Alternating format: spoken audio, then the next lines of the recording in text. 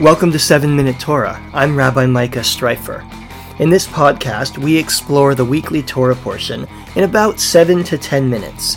We make modern meaning out of ancient texts, exploring them through liberal Jewish eyes. To become a supporter of this podcast, please visit patreon.com/7-Minute Torah. Thanks for joining me, everybody. Welcome to 7-Minute Torah.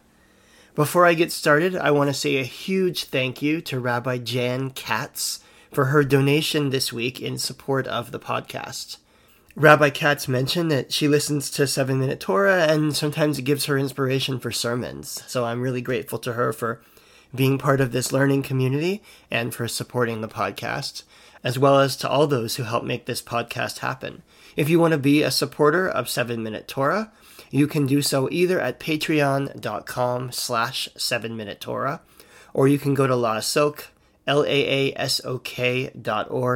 and contribute there under giving.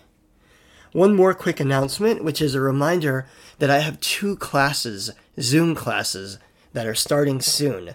Next Wednesday, July 5th, 3 p.m. Eastern, starting a 4-week series called O Jerusalem. We'll be studying the history of the city and even more so the history of the meaning of Jerusalem in Judaism. And then the following Tuesday, 1 p.m. Eastern, I'm starting a 3-week series called Abraham Joshua Heschel, Prophecy and Social Justice. So those 2 classes are coming up quickly now. And if you'd like to join us for either of them, just go to laasok.org and you can sign up. Or send me an email for more information, rabbistreifer@gmail.com. Now let's talk about this week's Parsha, or Parshiot, because this week we have a double portion of Chukat and Balak. What we're reading this week is pretty much chapters 19 through the middle of 25 of Numbers, and there is a lot here, really a lot. A lot of these 2 Parshiot is made up of what you might call the kind of trials and tribulations of wandering in the desert. The Israelites are moving their way closer and closer to the promised land, and we see the struggles and the challenges as they make that journey toward the land.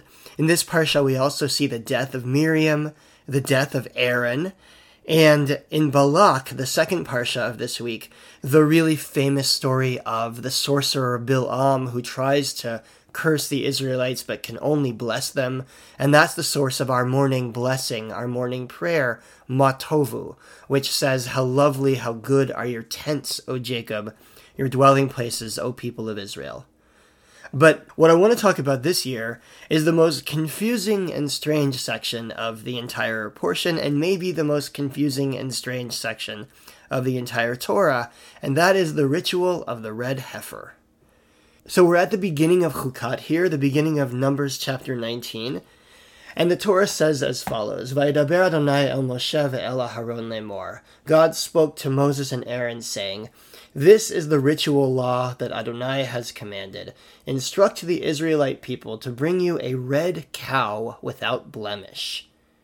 Now, this red cow is going to be involved in a ritual for purifying people who have become impure due to contact with a dead body. We've talked before about purity and impurity and the way that the Torah is so focused on it. Purity and impurity, if you remember, basically has to do with whether you are fit to come into contact with holy spaces and spaces where God is present. And in particular, in ancient Israel, whether you could enter the temple precinct, whether you could bring a sacrifice before God. There are lots of things in the world that make a person impure, including certain kinds of sickness or illness, certain bodily functions, and most pertinent for this parsha, including coming into contact with a corpse. If you touch a person who's died, or even if you're in a room with a person who has died, you contract impurity, and you have to be purified so that you can again be part of communal Israelite worship. And the way that that purification happens is through this red heifer. This cow is sacrificed, burned up holy, and then the ashes are gathered and mixed with water. And that water is what's used to purify people. There's a whole ritual that's described in this parsha where the impure person will be sprinkled with this water with the ashes in it on the 3rd and the 7th day, and after 7 days they'll be pure. So it's a really weird ritual. As I said before, maybe the most confusing in the entire Torah. Most other things we can look at the Torah and we can say, oh, there could be a reason for that. There could be a good reason for keeping meat and dairy separate. There could be a good reason for eating these animals and not those animals. We don't always know what the reason is, but we can often surmise that there could be a reason. This red heifer, it's hard to understand. Why is it that a blemishless cow, burnt up and its ashes mixed with water, would somehow make a person pure? And if you're confused about what the heck is going on here, you're in good company, because the rabbis are also confused. In fact, they tell stories about just how confused they are about this parsha. And one of my favorites comes from Numbers Rabbah, the midrash on this parsha, where Rabbi Yitzchak tells a story about King Solomon. Remember, King Solomon is the greatest and wisest of all kings, according to Jewish legend. And according to Rabbi Yitzchak, Solomon says, "About all these things I have knowledge. But in the case of the red heifer, I have investigated it, inquired into it, and examined it. Still I could not famine it, and it eludes me."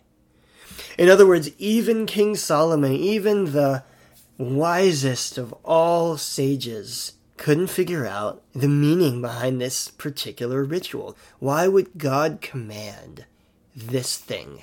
And this touches off a whole debate in the rabbinic literature over whether the commandments even have reasons or not. And the rabbis are divided on that matter. This is Rashi's commentary on, again, the beginning of this parsha. He says, "The nations of the world taunt Israel, saying, 'What is this commandment and what reason is there for it?' And for this reason it's called a Chukat. Chukat is a law with no apparent reason, an enactment from before God." Rashi says, "Have you any right to criticize it?" In other words, God commanded it, and the reason for it is that God commanded it. The purpose for this is for us to show fidelity to God. Therefore, quit questioning it.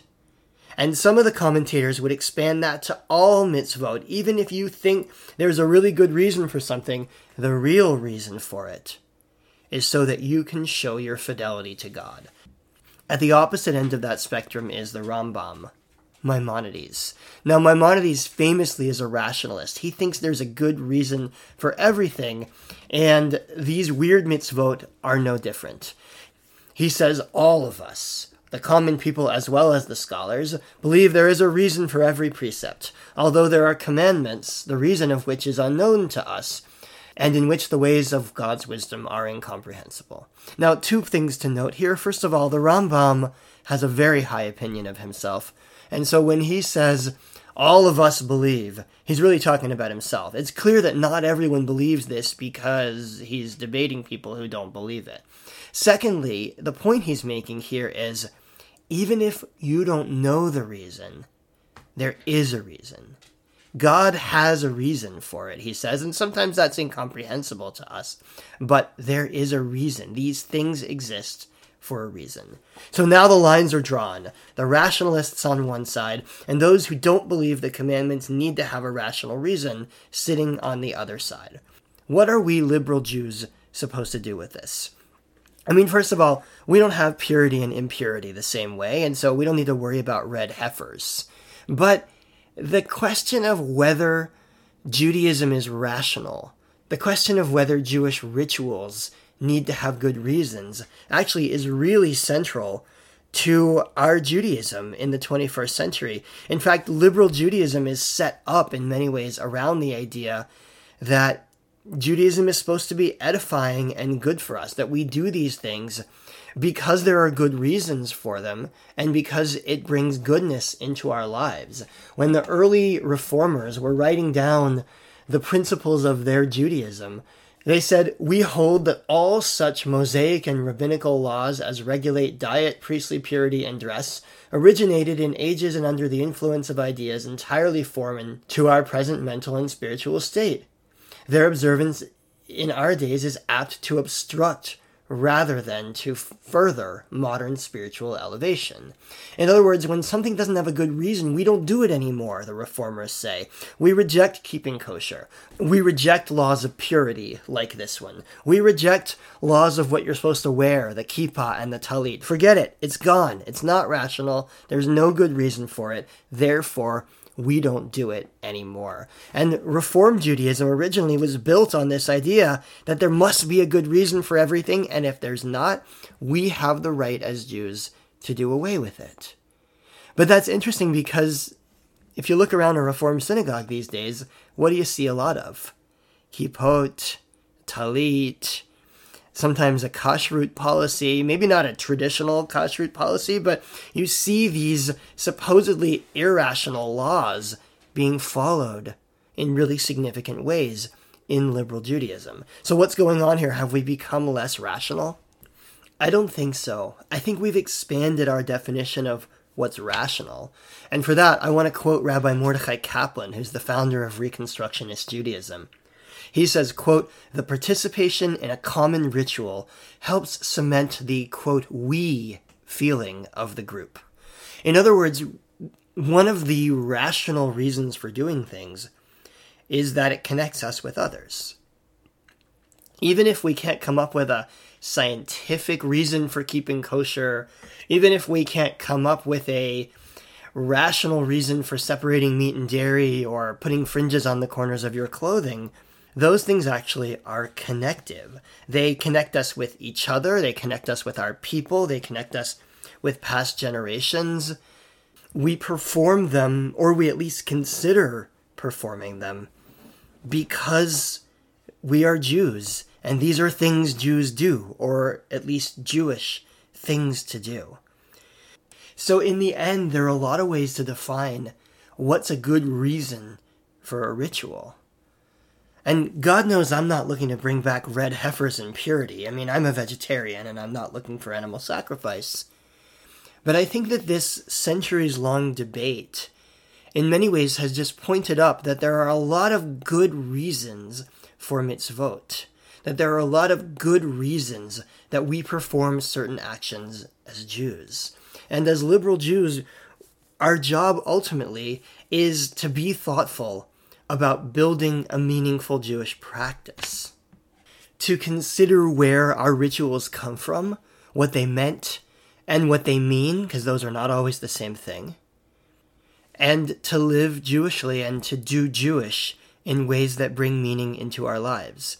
And in that sense, King Solomon doesn't have to know the reason for the red heifer, because the reason for this commandment, or any Jewish practice, has as much to do with what it means to us as it does with understanding why God may or may not have commanded it. And on that note, I'll leave you as we read this parsha about Judaism's most confusing practice, to think about which Jewish rituals, which Jewish practices bring meaning into your life. Thanks for listening, everyone. A quick reminder that if you want to join either of my upcoming classes, either the one on Abraham Joshua Heschel or the one on Jerusalem, now is the time. Just go to laasok.org or email me at rabbistreifer@gmail.com. 7 Minute Torah is a production of Laasok, Sacred Texts, Modern Meaning. If you enjoy this program, please consider becoming a sponsor at patreon.com/7minutetorah. For more information about upcoming learning opportunities, go to laasok.org, laasok.org. I'm Rabbi Micah Streifer. Thanks for listening.